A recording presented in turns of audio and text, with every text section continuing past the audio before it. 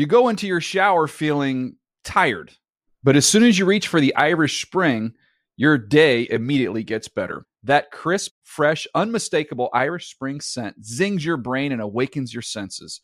So when you finally emerge from the shower 37 minutes later, because you pay the water bill so you can stay in there as long as you want, you're ready to take on the day and smell great doing it. Irish Spring Body Wash and Bar Soap. Fresh, green, Irish. Shop now at a store near you.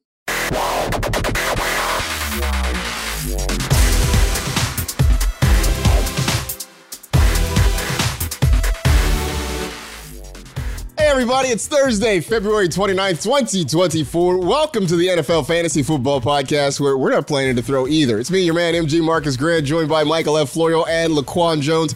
Happy Leap Day, fellas. Do you guys have any plans? You get one extra 24-hour period this year. Do you have anything special you plan to do with it? Nope. That sounds like a no. Not at all. I forgot it happened.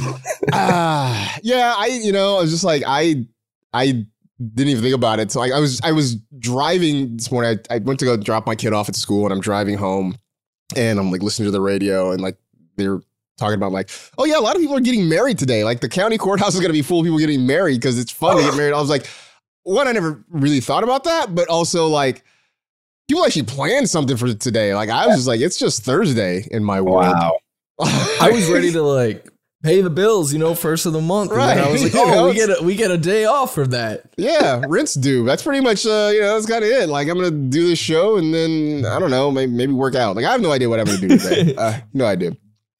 Anyway, we're going to be talking, obviously the Combine is going on now in Indianapolis. And I'm sitting here and we were talking before the show, and our own Daniel Jeremiah, Move the Sticks on Twitter, he's out tweeting measurements. I mean, it was, as I was saying, it's the Super Bowl for hand size Twitter. Everybody's getting fired up about hand measurements and that sort of thing. And we're going to have large men running 40 yards in spandex very soon. So that's a thing that we'll be paying attention to over the weekend. But we will talk about the Combine. We'll do some Hype Trainer smoke screen, a little bit of what we know. It's kind of things we are looking for at the Combine. I think once this is all done, we can sort of dive into some guys individually. We're going to reach out to our pal Bucky Brooks and see if he wants to come on and kind of give us a rundown of what he saw, who he likes, who he thinks maybe we should avoid.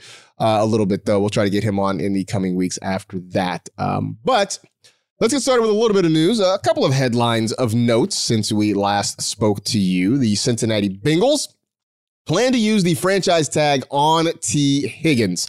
I don't know that it's a major surprise. I mean, I thought we were maybe hoping he would get to test the waters and see if he could find a new spot, but it appears that his new spot will be his old spot back in Cincinnati. I went over to Underdog and looked at his ADP. It is currently wide receiver 28. He is sandwiched between Cooper Kupp and Amari Cooper. Florio, are you cool with that right now? I'm cool with T. Higgins going there. I'm not cool with those other names though. Like me either, man.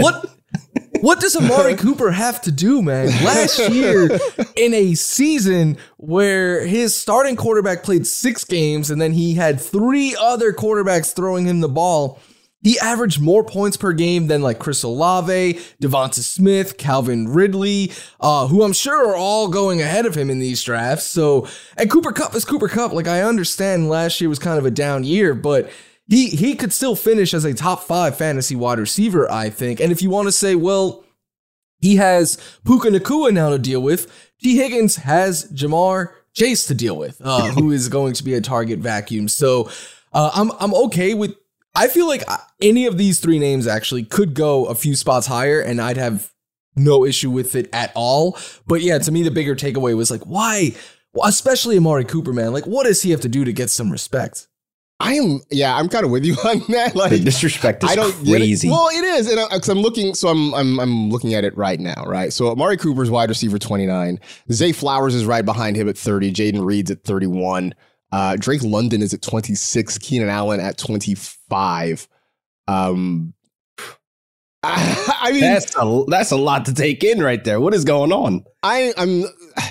I didn't mean for this to become a wide receiver ADP discussion, but now that I'm here and I'm scrolling through some of these, I mean, Marvin Harrison Jr. is at 11.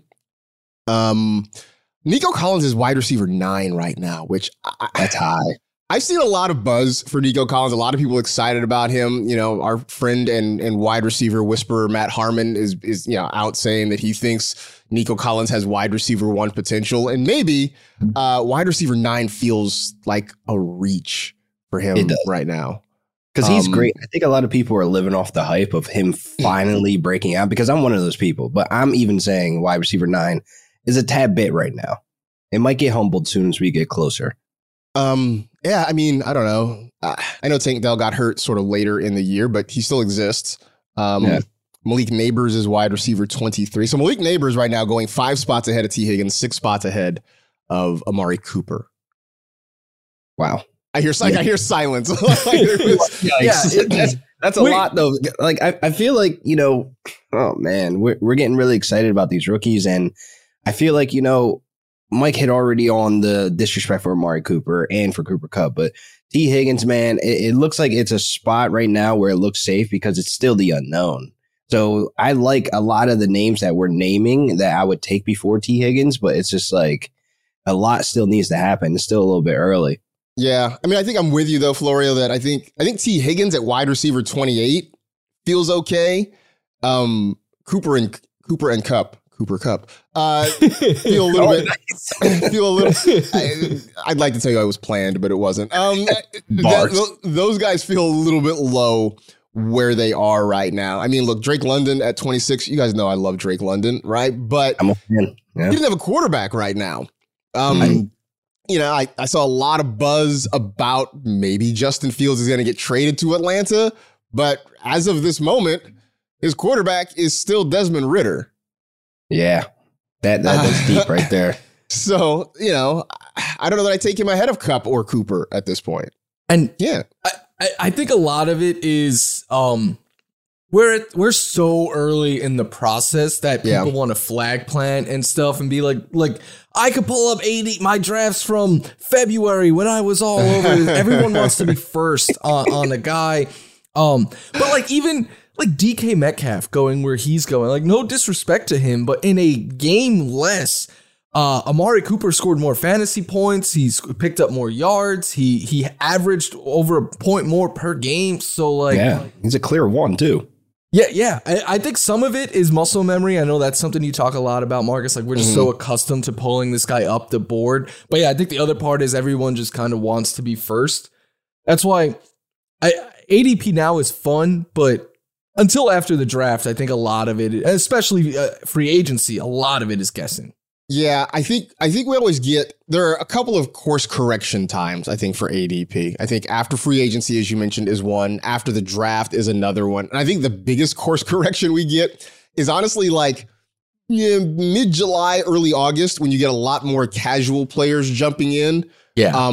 People who aren't sickos like us who are up to their neck in this all year long, right? Who, look, maybe some of those folks have kind of heard the name Malik Neighbors. Maybe they've sort of heard the name Rome Odunze, but they don't know them. Where it's like, I know Amari Cooper. I've had Amari Cooper on my fantasy team before. I'm drafting Amari Cooper over this kid from the University of Washington that I don't really know anything about. Like, I feel like that is the other big course correction where some of these names that maybe us nerds are really, really high on in February sort of get pulled down in ADP because a lot more casual people just aren't willing to take that shot on them early. Like, could we put Amari Cooper in that tier now, the Mike Evans and Keenan Allens, where their ADP is like disrespectfully low and they show up in the season in the top 12, top 15 conversation? I am making a note to myself right now as we talk about this to write something about just a list of wide receivers that I think we take for granted, right? And I think Amari Cooper's one. Mike Evans is one. Keenan Allen is one. He's a dog. For years I thought Tyler Lockett was one. Lockett was last year, but before that, Tyler Lockett was on that list of guys that was just like, I'm not drafting Tyler Lockett, and then he gives you 90 catches and 1,100 yards and 6 or 8 touchdowns. Yeah, him and Robert Woods were in that pocket. Bobby Trees was there for a while, for sure. But there are guys that are just I think we take them for granted, and I think Amari Cooper is definitely falling into that category right now. In that vein, I also feel like there's a lot of wide receivers that not us three in particular, but as a fantasy community, overhype, like, because Chris Olave comes to mind. Like, we know that he on a different team could be amazing, but he's a wide receiver too, as long as Derek Carr is his quarterback. Drake London is another one. And these rookies, everyone wants to be like, well, if things break right for this guy, he could be a wide receiver 1. But things are not going to break right for all of them. All right, so let's just play hypotheticals here, right? Let's say the Saints decided, you know what? We've seen enough of Derek Carr. Let's go with Jameis. Let's go. Where we go? Where are we going with Chris Olave then if it's Jameis? And I'm not saying this is going to, this is not going to put the Saints into the playoffs. Like, they're not going to become some kind of contender with Jameis at quarterback. But for our own selfish, greedy fantasy purposes, what does this do to Chris Olave for you? Top 10. Woo. Top 10 lock. I mean, honestly, he's going to right. get a chunk of his fantasy points on the long ball because we know Winston can still air it out, and he's not afraid. Balls. And after having a conversation with him in New Orleans, by the way, I told him straight to his face. I was like, one thing I do know about you, you still got that long ball. And his face lit up. He was like, oh, yeah, you know I still got that.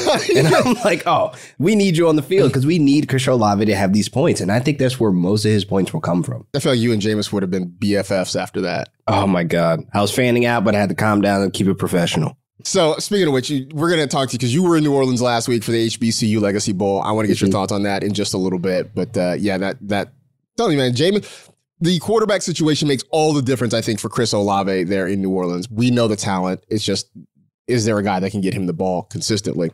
Other bit of news, nothing has actually happened yet with any of the running backs, with Saquon Barkley in particular, but the Giants sort of musing that now that we've got the new salary cap numbers and they are higher than I think a lot of people anticipated, that maybe they could use the franchise tag on Saquon a second time. What? Sounds like this is news to you. Yeah, they might, look, they haven't said anything definitively one way or another, but, the idea came up and they thought, maybe this is not a crazy idea. So I think for Saquon, it sort of stinks in that this was your chance to maybe test the free agent market, see what's out there, see what's going to happen. I thought about the idea of Saquon to the Chargers, which seemed really, really interesting potentially. I think somebody else, I'm trying to think another team that somebody brought up that I'm blanking on right now. The Texans. That's it. That could be really, really interesting for Saquon. But LQ, if he gets tagged, is he better off staying with the Giants? He's been comfortable there. He's had some decent amount of success there. Is he better sticking there than trying to learn a new offense in a new city?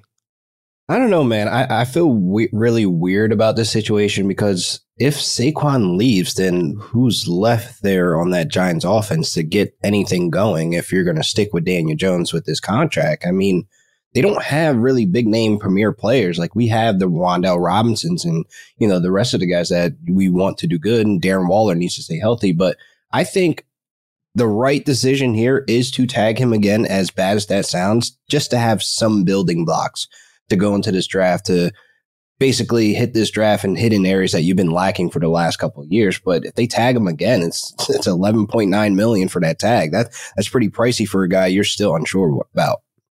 I don't think they're unsure about Saquon. I think it's just the idea of paying running backs at all that they're unsure about. And his health. He needs to stay healthy. That's also the factor in that as well. That's fair. But you also look at this. This is not a great running back draft class. No. The guy that is the top running back in this class is a guy coming off an ACL tear. Yikes. Right? Who may not be ready for the start of the season. And just that to me says a lot about where we are in terms of this running back draft class. Like nobody's really excited about this group right now. That's a hard place to be. And I think if you're the Giants, if you're anybody, why would we wait until late day 2, early day 3 to try and take a running back to fill this gap? We could just, even at a slightly elevated price, bring back the guy that we know and have had some familiarity with, and get them ready. But my thinking though is because I agree. I think for fantasy purposes, there's better landing spots than the Giants for Saquon Barkley. But He's kind of like the old school running back in a sense where he is the identity of his football team and has been since they used the number 2 draft pick on him back in 2018. I also believe because Sterling Shepard, I believe, is retiring. So Saquon might be the longest tenured New York Giant at this point. I think what he means to the fan base and stuff matters a lot. And then when you start talking money, the fact that it's a bad draft class paired with the fact that the cap jumped like unprecedentedly high, and it is a loaded free agent class, that we could see these free agents get larger deals. Look, they're not going to break the bank because they're still running backs, but they could get more than running backs got in past years, which makes it kind of smart to franchise them. And if you're Saquon, at this point with the injuries and the wear and tear and stuff, it might just be better for you to stay in the environment that you know and where you are such a big deal. Because we've seen, like, I know it's a little different, but like think about Ezekiel Elliott or Le'Veon Bell or a lot of these running backs. When they change the team that they have made their legacy with, they're not rewarded the same opportunities in the new landing spots. So I think this could be a good thing for Saquon and the Giants. Yeah, I mean, I think in the end it probably is the best. I would, I don't know. Maybe because I'm so underwhelmed with the Giants offense, I just want Saquon to go somewhere where maybe he can, Texans, get a little more man. run. That's the what the Texans would fantasy be streets are interesting, saying. right? Because obviously Damian Pierce last year was not, it didn't work out the way they wanted it to be. Devin Singletary had a decent year, but I think given the choice, I don't think they want him to be their main back. I don't think that's what they are looking for. Saquon in Houston would be interesting. I think Saquon with Greg Roman and Justin Herbert and Jim Harbaugh in Los Angeles could be interesting. But I think we're going to get Saquon in New York with Daniel Jones again. Wah. No, they need a new quarterback, man. Danny Dimes ain't it. They're sticking with him, though. I don't know what they're going to do. How they're going to, I don't know. Maybe that they can 6th pick, man. This is your chance. Yeah, I don't know, man. I think if you're going to do that, I think you trade back a couple of spots, because by the time you get to 6, Williams, May, and Daniels will all be gone.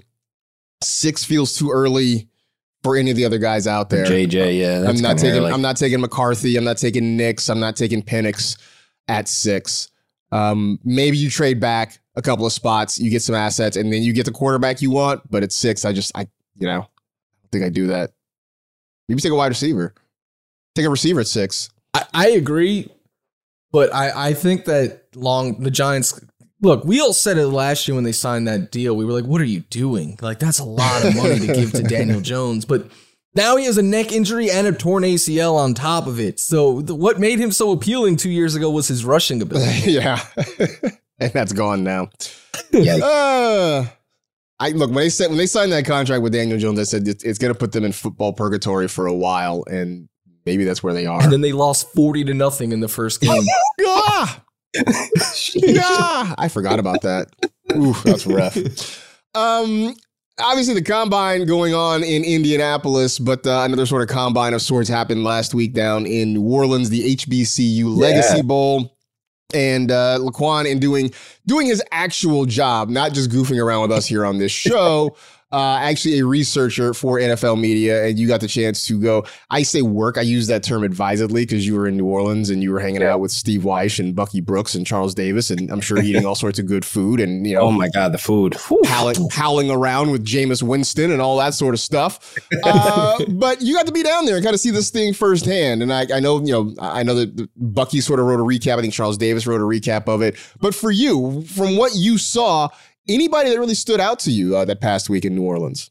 Like, the headlines were the quarterbacks, man. I mean, Davius Richards, Jeremy Musa, these guys were like the headlines of the entire week, just to see them in the combine, see them practice and stuff like that. But there was one guy on defense that just kept showing up. I mean, breaking up passes. Javion Morton from Morgan State, man. Like, I got a chance to like really rap with him after the 3rd day of practice. And I'm like, man, you're explosive. Like, he's just a simple guy that just knows football, and he kind of just like ran the routes for a lot of the wide receivers out there when he was picking them off and breaking them up. So I can really see him, Javion Morton, man, from Morgan State. I can see him end up in a camp somewhere, just absorbing and getting better at his craft. But he was one of the defensive backs that just kind of popped off for me. Yeah, I mean, I know Davis Richard was a name that popped out a lot. I know he got hurt early in that game. First quarter, man. Bummer. It appears that isn't anything serious, so that's sort of some good news there. But these are interesting names because, as you mentioned, these aren't a lot of names that we're going to hear.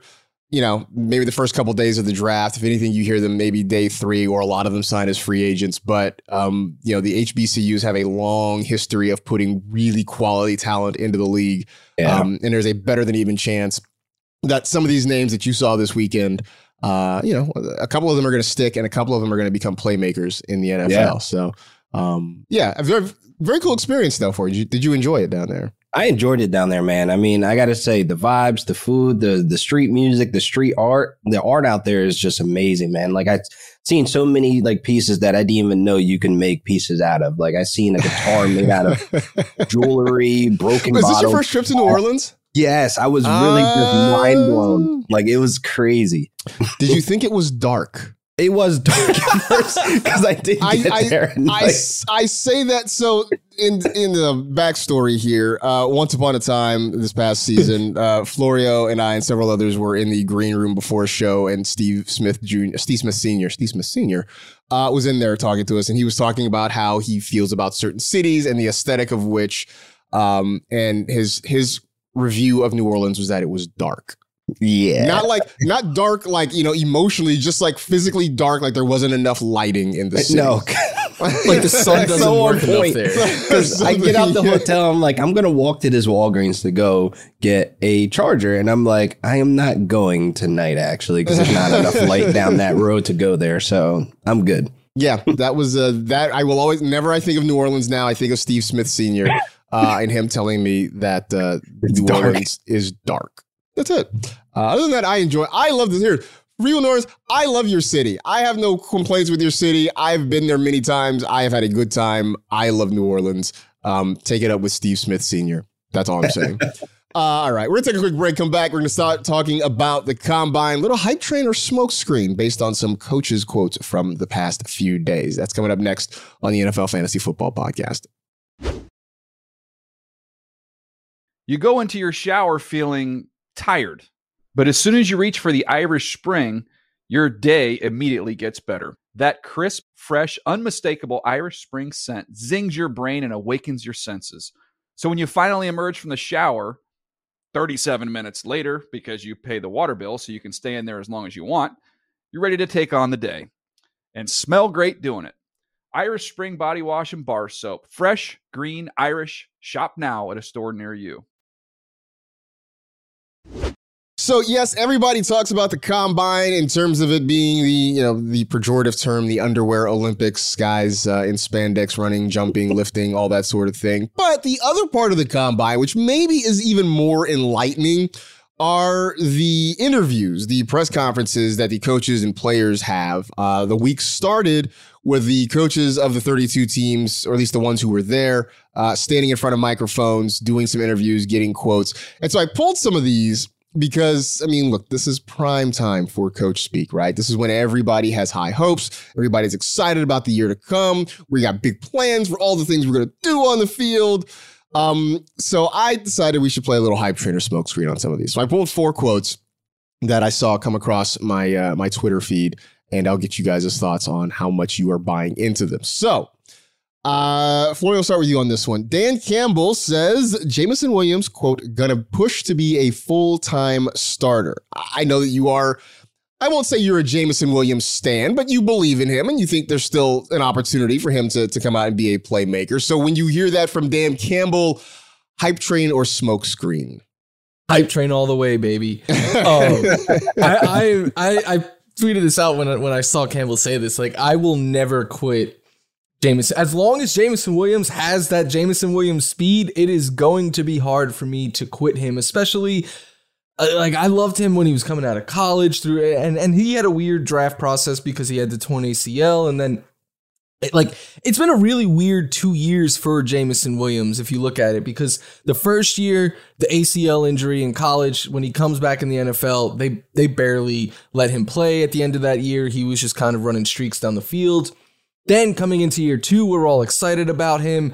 The gambling suspension, then he hurts, I believe, his hamstring in the preseason, not able to practice or rehab with the team, comes back, and he was kind of used in a similar way where they were just like, there was packages for Jameson Williams, and they were trying to get him the ball either 40 yards downfield or behind the line of scrimmage. Right. But in the playoffs and late in the year, I do believe we started to see that change. They had him running like actual routes he was running and comeback routes and stuff like that. And he was able, we know he's a weapon with the ball in his hands. He's a weapon downfield. So the fact that Dan Campbell, who I do believe is the most trustworthy coach in the NFL, when he speaks, I think we could listen to a pretty high degree. Yeah. Paired with the fact that Josh Reynolds is a free agent now, and we could see Jameson Williams playing more 2 wide receiver sets, I'm never going to quit him. That being said, it's a very much for fantasy. It depends on what the price is. Like if he's still going as like a 5th, 6th round pick next year, I'll probably be out, but I don't anticipate that. I think we're going to get a bigger discount than we've ever gotten on Jameson Williams. And in what could be his first normal NFL offseason and season. For the record, he is currently wide receiver 47. Just after Jacoby Myers, just ahead of Josh Downs. Oh, all day. All right. Yeah, that's free money. Here's the thing. I am buying that he's going to push to be a full-time starter. I believe that he's going to try really hard to be a full-time starter. I do think, as you mentioned, Josh Reynolds potentially not being there helps things a lot. I just worry, are there going to be enough targets when you know Amon-Ra St. Brown is going to occupy a lot of them? Sam Laporta is going to get a lot of them. You still have to somehow get the ball to Jahmyr Gibbs. You have to get it to David Montgomery. I just wonder, will he be anything more than a downfield threat or behind the line of scrimmage threat? But I do think in terms of like him pushing to be a full-time starter, absolutely hype train. Production, yeah. But at wide receiver 47, I'll take the shot. Yeah. Take the shot. Especially in best ball. Especially in best ball. Oh, absolutely in best ball. 100%. All right, Laquan. John Harbaugh says, quote, the ball's going to get to Rashad Bateman a lot more next year. This sort of dovetails to me in terms of the Ravens every single year telling us they want to throw the football more. Mm-hmm. Hype trainer smokes. I feel like I know where you're going with this. Hype trainer smoke screen. This is a smoke screen, a Batman smoke screen right in your face, man. There's no way you're going to fool me again because obviously the target share is already low to begin with. When you have Mark Andrews, you have Zay Flowers. I mean, Bateman, he can be dust on somebody else's bench, not mine. I just feel like I'm kind of over the Rashad Bateman project. But look at their wide receivers, right? I mean, it's Rashad Bateman. I mean, look, Odell Beckham Jr. is... You talk about dust. I mean, OBJ was on the side of a milk carton in the postseason. Yeah, he was. I don't know. I mean, who else? A healthy Mark Andrews, sure, is going to get the ball. Who else do they throw the football to on a consistent basis? Yo no sé, Papa. I don't know. I mean, I guess, Zay Flowers. I mean, but there's not a lot of places to go with the ball right now. There's so many question marks on this Ravens offense, like more than that I actually anticipate. I mean, J.K. Dobbins and Gus Edwards are both free agents, and J.K.'s probably done. Sadly, I think it may be the end of the road for J.K. Dobbins. It's unfortunate. We have not seen this breakout that we've been waiting for. I just can't just hold on anymore. I literally cannot. Like my stomach cannot take it right now. Wow. The thing is, all of this stuff that we said, we could have said this, their number one target was a rookie wide receiver. Mark Andrews got hurt and missed a bunch of time. Odell kind of was dust for a lot of this year, and yet Rashad Bateman still had fewer yards than Nelson Aguilar and Isaiah Likely. Oh my God. That is nasty work. Wow. Yeah, I'm going to let everyone else who's a believer in him take him. I have no interest. Good riddance. All right. So we're going smoke screen. I want to believe. I'm getting my Fox Mulder on, man. I want to believe in That's magic. His ADP has to be wide receiver 60 something. No, he got to be in the 60s. Let's see if we can find ourselves. Scrolling. Keep scrolling. I'm about to say it's not going to take 2 scrolls. No, I feel like I scrolled. Oh no, there he is. Rashad Bateman is wide receiver 86. Wow. Just after Jonathan Mingo. Yeah, at that point, if you want to believe in him, sure. All right. I mean, I saw a lot of people getting excited about it. I don't know. I want to check back in like a week or two and see if that ADP has come up at all. Fuel the machine just to see the machine explode because that's what's going to happen. That's literally what it is. Oh, apparently we are the Rashad Bateman hater show of record. That's all I can tell. All right. I set this one up specifically for you, Florio. Falcons offensive coordinator Zach Robinson said Kyle Pitts will be a key part of Atlanta's passing attack. I just want to throw this out because it's like, I know that you guys both fall on the opposite ends of the Kyle Pitts spectrum here, right? Like, I know that Florio has great love for him. I know that, that Laquan would rather stick himself in the ear with a sharp pencil before drafting Kyle Pitts again. So I'll put this out here first to you, Florio. Zach Robinson says he's going to be a key part of the passing attack. I've seen a lot of people saying that he's fully healthy, that maybe we didn't know the extent of his knee injury from a couple of years ago. Is it full speed ahead? And you're going to get a discount because people are tired of it. Like, are you full speed ahead still on Kyle Pitts? Yes. In our mock draft, I got him in like the 8th round or something. And I believe like Michelle that. Majuk, our researcher, made fun of you for that. I think she mocked you for that. Oh, did she? I didn't even see that. I think she took a shot at you for doing that. Yes, if I recall correctly. Oh well, because Kyle Pitts is going to be awesome. Like we know Kyle Pitts can play. Like his rookie year, I think proved everything that we wanted to see. It's one of the before Sam Laporta, it was the best recent rookie tight end season in record, and it was still top 5 all time in fantasy points scored by a rookie. Then the weirdness happened in his sophomore year with Arthur Smith, and last year with Jonnu Smith. But I believe it's a little bit of all of it. I think. And look, I know this is a second straight offseason. I'm saying it. The quarterback play cannot get any worse, right? Like Marcus Mariota was the worst quarterback this past year. The Falcons quarterbacks 2 years ago, this past season, they were awful. Jonnu Smith is officially gone. We have an offensive coordinator that I think we could trust in Zach Robinson because there's a history of success with coordinators who have worked under Sean McVay. And then I believe that Kyle Pitts was more injured than we were led on to believe. I remember back to August in training camp when he had a big knee brace on and was kind of limping, and reports came out that he might not be healthy for the first few weeks of the season. And we all kind of were like, no, he's going to be out there. But he never, and they were using him a little bit downfield less. It just, to me, it felt like the last 2 years, and I know people are probably sick of me saying this, like worst case scenario for Kyle Pitts. So I need to see a quarterback upgrade, and it depends. Like it's going to be a big difference if Justin Fields is the quarterback versus say like JJ McCarthy or something like that. But I'm still a believer in Kyle Pitts, and like you said, Marcus, it's going to be the cheapest probably he's ever been because even as a rookie, people were hyping him up as a top 5 tight end. He is tight end 10 right now between David Njoku and Jake Ferguson. All right, so Laquan, counterpoint. Listen, is it too late to buy a ticket? Because I'm hype training this up, man. Oh, he's back. I am on the Kyle Pitts hype train just based on some of the points that Florio was hitting on. You got Zach Robinson coming from the Rams. I called them an Atlanta Rams, by the way, because we got all the Rams personnel over there. But Zach Robinson, he wasn't calling the plays over there, but it was his job to instill the offense and make sure people understood what was going on and that it was just going to be something, that Sean McVay just didn't have to monitor too much. Like Zach Robinson was the perfect guy for this offense last season. Now he's going to Atlanta to where he gets to put his little spin on the offense. They need to find a quarterback. That's my only hesitation. But this very morning on the underdog draft, I got Kyle Pitts in the 8th round. That is a perfect place to get him right now because of people like me last season that was hating on him.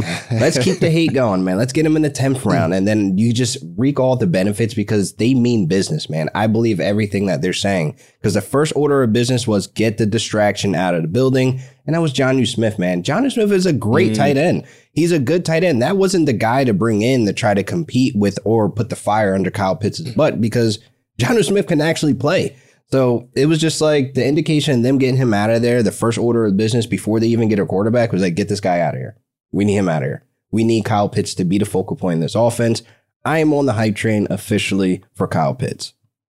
Wow. Now I'm gonna imagine that Laquan's gonna spend he's gonna spend the offseason just like trashing him just to like bring the ADP down might be. so he can try to catch the timeline. I might Don't be let doing Michelle some. here though. Man, Oh, listen, man. I'm on it, man. I'm all here for it, man. Flory, we good All this right. year. Tag teaming it up. Look, I believe, right? Like I still believe. I've never fully believe. I got frustrated. Like, I'm not gonna lie to you. I got really frustrated, and I stopped trying to like hype him midway through the year. But I still believe in the talent. I still I'm believing that the situation is going to be better. I will also say that I don't think I'm going to have a lot of him, probably because I may have drafted a tight end by then. I still have sort of leaned into I want to get a guy on the earlier side because I just don't want that to happen. But I'm sitting here looking at the tight ends, right? Laporta's going to go early. He's number 1. Kelsey's at 2. Right now, Trey McBride is at 3. Andrews at 4. So it may be a year that I wait a little bit longer. So maybe I'll end up Waiting on the tight end was cool. I'm thinking through this out loud here. So maybe I'll end up having more Kyle Pitts than maybe I anticipated at this Hey, point. you could do like I did in the mock and pair him with Dalton Kincaid in the 8th and 9th round, and then you get 2 upside shots. Interesting. I like spicy. that. That's spicy. I'm always a double tap tight end kind of guy. I like that. All right, last one here. This one from Sean Payton. I'll send this to you, Laquan, first. God. The only thing that slowed down Marvin Mims Jr. was, quote, us. Which, again, feels like everything that every fantasy analyst said all year last year. Like, why don't you put this guy on the field more? And like Sean Payton basically was like, hey, maybe we should have put this guy on the field more. Are you buying it? Hype train or smoke screen? Are you buying into this? Smokescreen, man. Unfortunately, because I just don't see it happening immediately. I think we're slowly but gradually throughout the year going to see Marvin Mims get more developed. But right now, there's still a question at the quarterback position for him as well. So it's like the dude runs a 4.3. He is a deep threat. We saw him have flashes, and you could put him on special teams. He can make plays there, whatever. Just get this dude on the field because he can make the plays, man. Like, I honestly don't understand what was holding him back from just sprinkling him in a couple of plays. Like, just have him there just to be a decoy or something, but it just wasn't happening. So it's a smokescreen. I need to see it to believe it. I'm buying it. I don't know about you, Florio. I'm buying it because I don't know that Courtland Sutton's coming back. I think they would like to move on from Jerry Jeudy. I don't know that it's going to be possible, but I don't know that they're in love with Jerry Jeudy. I mean, maybe they draft somebody, maybe they try to add somebody in free agency, but I think there's going to be a large opening for Marvin Mims to get on the field next year and make some plays. I think that's the reason I'm buying into it, Mike. Not only because I believe Sean Payton. I think he's a master at obfuscation, but I think the roster situation will allow itself for Marvin Mims to get on the field next year. Yeah, I think so as well. And I think back to like week 4, week 5, when on Fantasy Live, I was like calling out Sean Payton. Like, you talk about bad coaching jobs. The guy leading the league in yards per route ran can't see the field on your team that is searching for wide receiver help. But I have questions about Marvin Mims' game. Like, can he be more than just a downfield threat? Can he run a full route tree, stuff like that? But it might not matter. Like, if he's able to see the field as much as we're anticipating, at least me and you, Marcus, one big play a week is all he kind of needs. And the thing I'm thinking is, like, even if he can't be that true wide receiver 1 for you, use him how the Chiefs use MVS, right? Like Laquan was saying, as a decoy. Used MVS since he's gone. He gone. Like, he's out there so much just because he opens stuff up short term, because you have to worry about him burning your secondary. So Mims could at least play that role. And if you throw a couple of long balls a game to him, like, I don't see why he can't be productive. But I think for him to be like a weekly, you start him weekly in fantasy option, he probably needs to become a little bit of a better route runner. I think that's fair. They also have a similar situation where they've got to figure out their quarterback scenario too. They obviously don't want Russ, but they also can't figure out how to move on from Russ just yet. Yeah, I'm about to say that's a nasty situation. That's going to be an ugly, ugly separation. I don't know how that's going to go down, but it's apparent that the two sides are trying to set up a conscious uncoupling but don't really know how to do it. So we'll see. But I just think that circumstances are going to force Marvin Mims to be on the field a lot more next year. I hope. What he does with that, we can. Who's to say Sean Payton doesn't pull what he did last year and bring in a bunch of Saints players? I mean, who knows? I mean, look, Taysom Hill's going to be a free agent, so there you go. There you go. They can run all those same shenanigans in Denver with Taysom Hill. Wouldn't be a major surprise there. He's going to go over there, be the quarterback, the wide receiver, the tight end, the running back. Yeah, first base, Bugs Bunny. Left field, Bugs Bunny. Shortstop, Bugs Bunny. It's going to be like that with Taysom Hill.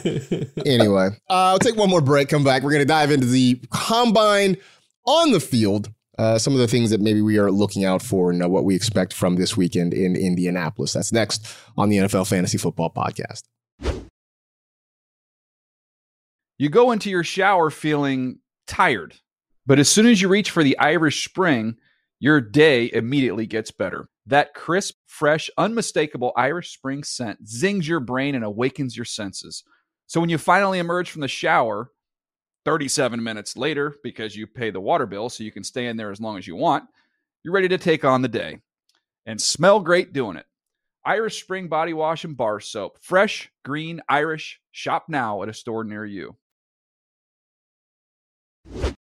So they are all hanging out at Lucas Oil Stadium. They're in Indianapolis, and there are guys that are lifting weights, and they are running and jumping and doing all sorts of things in what is basically a job interview for the upcoming NFL draft. So we're going to dive into some of the things we're expecting or looking out for coming up this weekend. Here are a couple of things that we do know early on. Two of the top quarterback prospects in Caleb Williams and Jaden Daniels aren't going to throw at the combine. Not really a surprise. That has kind of been the way of things with the high-level quarterbacks lately. They are waiting for their pro day to do some things. For a couple of the top wide receiver prospects, Marvin Harrison Jr. and Malik Neighbors, they are not expected to work out. They are going to be in Indianapolis. I believe they're going to go through the interview process and all those other things, but not going to work out. I mean, I think if you are one or both of those guys, you are pretty much locked into being a top 10 pick. There's probably more risk than reward to working out at the combine. So those guys are not going to do that. So simple question. I mean, Florio, what sorts of things do you look for from players at the combine? I think the combine is, and I know people listening to this probably I think it's a little overrated. I think it's cool to see them out there and running and stuff like that. But at the same point in time, to me, I think so much of what makes the combine special is what happens that we don't see on TV. Like talking to the teams and the interview process and all of that. It kind of is like the football's version of the winter meetings where everyone is in one place. And so a lot happens because you're talking and stuff like that. But I mean, I'm not the kind of person that's going to be sitting there he ran a 4.51 and not a 4.49. I'm just no, to me that I understand if you have models and stuff like that, that works. And the Next Gen Stats uses all of it to make one big grade. I love that tool. So I get excited when that happens with the combine. But the only thing I think that happens largely is players can hurt their value more than anything. I think back to Elijah Holyfield all the time that he was wow. A running back that was pretty highly viewed, and then he ran a 4.7, and he never sniffed the NFL. But for the most part, I understand why Caleb and Daniels and Marvin Harrison aren't working out, because what do these guys have to gain right now? Their tape speaks for itself. Mm-hmm. I mean, to that point, Laquan, and Florio touched on something that I've been kind of feeling the last couple of days. I'm not going to say that the combine it's not irrelevant, right? Because there are definitely guys from smaller schools that maybe don't get as much of attention, or guys that are kind of, fringe draft guys who can maybe move up a round or two. So there's still some value for a lot of players here. But in an age now where, I mean, one, it seems like nearly every college football game is on television. With social media and all these different platforms, you can watch a guy's tape. You can scout pretty much anybody. Look, we could scout. I mean, the three of us can scout anybody pretty much from our homes at this point, right? Yeah. I'm not saying that, my tape watching skills are on the level of, Daniel Jeremiah or a high level scout or anybody like that, but we can watch all these guys. We got to a point where the combine generally has lost a lot of its luster, at least when it comes to the on-field drills. Yeah, I mean, I agree. I mean, I kind of watch it just to see the guys that I go into combine like really excited about, just to see where they weigh in, if they gain some weight, especially for a running back, or if there's a wide receiver that runs like a 4.3 or 4.4, whatever the case may be. Like, oh, this guy's quick. You know, some of the like lower level guys that aren't getting talked up enough. Like, I really don't watch the combine for guys that are just already, you know, top 10 picks or like the solid guys. It's the guys that, you know, fall under the radar. Like, for example, Cooper Kupp. I was just watching his combine drills. Like, nobody was really like excited about him. And then he's making history, you know, a couple seasons later. Like, those are the guys that, you know, I really look for, the guys that aren't really being talked about enough. And, you know, they kind of show up and show out, and then kind of rises their fantasy stock and kind of rises their draft stock as well. Well, I think it's, for me, the thing at the combine is I tend to sort of wait till after the fact and see the guys who maybe had a good workout that maybe I didn't watch or didn't know so much about before. Yeah. And then it's like, look, I watch the combine the same way I watch the Oscars, right? Like, it tells me what I need to go back and watch that maybe I missed earlier, right? Movie so like, of the year, never heard of it. You know, it's just like, hey man, I like this movie won a whole lot of awards. I didn't see it. Maybe I'll pay the $4 or whatever to stream it or something like that. Yeah. You know, like, that's sort of how I look at the combine. It's like the guys who have a big weekend that maybe I didn't pay a lot of attention to or hadn't really heard much about. Those are the guys I go back and watch. Yeah. But beyond that, I think, you know, and we talk about this a lot, Mike, that so much has to do with landing spots for these guys, that the athleticism is one thing, and it's great when a dude has a great 40 time. Look, I remember when DK Metcalf had a bad shuttle run and people were like, oh my God, what's this guy going to do in the NFL? Like, he needs to go take some yoga classes because he's got tight hips or whatever. DK Metcalf has been just fine in the NFL. He's been just fine at this point. So yeah. I use it like you do, Marcus, but I also think it could be a trap in some senses, because after Marvin Mims last year ran a 4.3, he's now on everyone's radar and he's getting pulled up the board, and that didn't work out at all for fantasy purposes. So I'm with, like, I think I agree with both of you. Like, I use it. It's a tool to use and to see who stands out, and more so to be like, oh, maybe I overlooked this person. And like a couple years ago, that's how I was like, I was pretty high on like Khalil Shakir coming out his year, or Calvin Austin. That one didn't work out. But like, those are players that I was like, okay, I didn't know these guys before the combine. Now I'm watching them. I like them.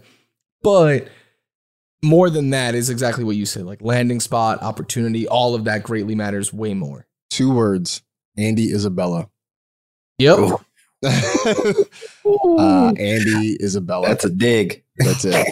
All right. And so, I mean, look, all that being said, we know that a lot of people still get hyped on the combine. A lot of people, as you mentioned, Florio, have their models. They can plug in the numbers and they can sort of make evaluations. And there are a lot of us sickos who are doing drafts, doing mocks, doing real drafts. A lot of the dynasty folks have already tapped. I mean, they tapped in pretty much once the regular season ended. Yeah. I mean, Laquan, how much do you expect anybody to move in dynasty ranks post combine? Do you think we're going to see a lot of movement there? Probably not. I don't see a ton. Not a ton of movement from guys that, you know, that we already know about, but more or less it's going to be what it is. Like, there might be some movement for some guys in dynasty, like some of the guys that had question marks, but more or less we're going to get what we got. And then until draft day in April, that's when stuff starts really getting crazy moved around. Yeah, probably right. Last thing, I'll ask both of you guys, start with you, Florio. Anybody in particular, you know, like I know you're not necessarily super dialed in or plugged in, but is there anybody that maybe you just got to kind of keep an eye out and see what they do at the combine this week? For me, it's the wide receivers after the big 3. Like, we all know, in whichever order you want to put them in, like, Harrison, Neighbors, Odunze seem like the locked and loaded top 3 in this class, but I do think there's a lot of talent after. So like Brian Thomas Jr., Troy Franklin, McConkey, there's Walker, there's Coleman, there's Mitchell, there's a few slot guys that I've been looking into a bit that I like. So to me, I want to see what these secondary receivers do, because I do think there's going to be a ton of wide receivers in the first 2 rounds this year, and how those guys could separate themselves and stuff. But even more than that, like, I look forward to hearing what we don't see. Like Daniel Jeremiah next week is going to come back and be like, oh, this player really impressed teams and this team and other sources and stuff like that. So to me, I think that information that comes out of the combine is almost just as useful as what these guys are measuring on the field. Yeah. Anybody you're looking out for, LQ? Yeah, I mean, I was going to hit on the wide receivers too. I mean, Javon Baker from UCF. I mean, Malachi Corley. I mean, these are guys that I hope test well and kind of raises their draft stock so they can get in a position, because I think these guys could be difference makers on day one if they get in a team camp that needs a secondary wide receiver. And I really feel like there's a ton of teams out there that needs a wide receiver too that can just produce. I mean, like Malachi, this guy's a yak yard. I mean, he's a slot wide receiver, a reliable target, and he makes some really difficult catches. What team is not going to be looking for a guy like that can produce on day one? And he's like lower in the list of all the big, top 10, top 7, wide receiver prospects that we talked about. So the underdogs like Javon Baker or even Xavier Worthy, he's up there somewhat in the top 10 of guys getting talked about. He's a speedster. So there's a ton of guys that are outside the big names. I mean, running back wise, I'm looking at Bucky Irvin. I mean, he's going to be like a PPR guy. I just need him to put on a little bit more weight, and hopefully in the combine he shows up at 200, 205 or whatever. So just he's a guy that can really, really help out a passing game if they're looking for a running back that can keep his head on the swivel, get in open space, and be explosive.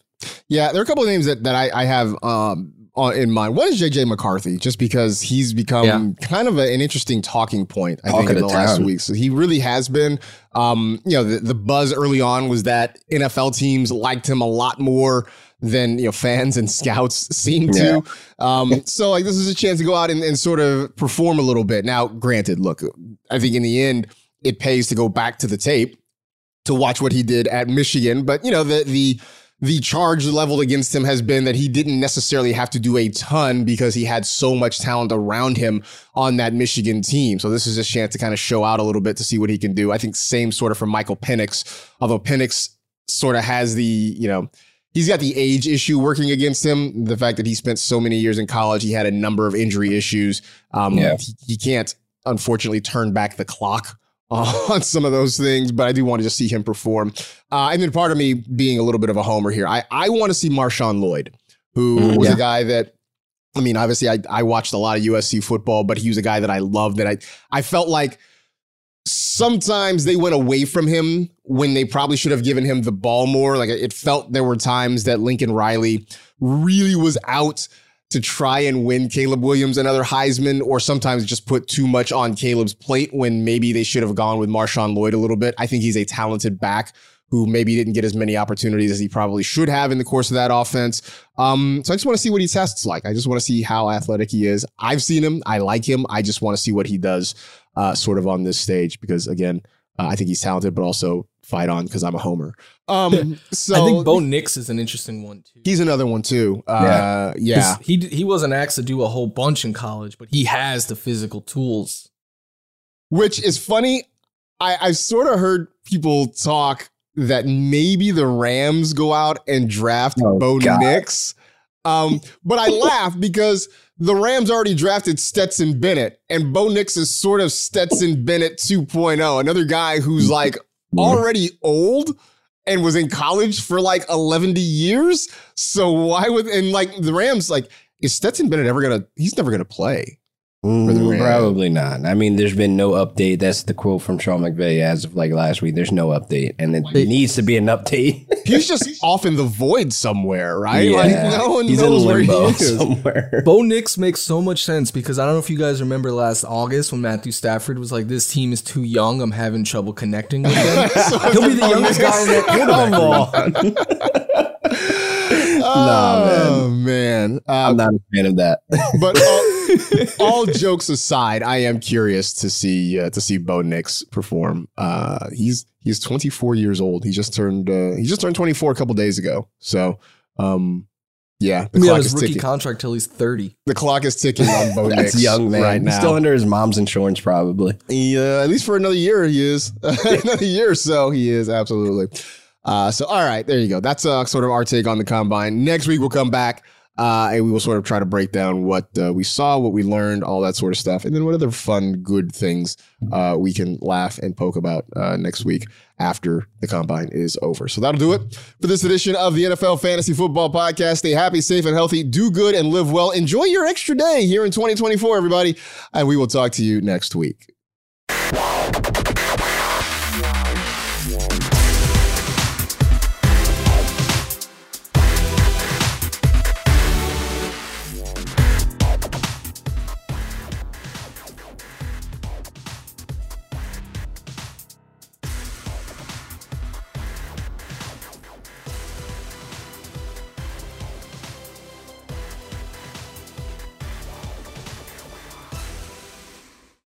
You go into your shower feeling tired, but as soon as you reach for the Irish Spring, your day immediately gets better. That crisp, fresh, unmistakable Irish Spring scent zings your brain and awakens your senses. So when you finally emerge from the shower, 37 minutes later, because you pay the water bill so you can stay in there as long as you want, you're ready to take on the day and smell great doing it. Irish Spring Body Wash and Bar Soap. Fresh, green, Irish. Shop now at a store near you.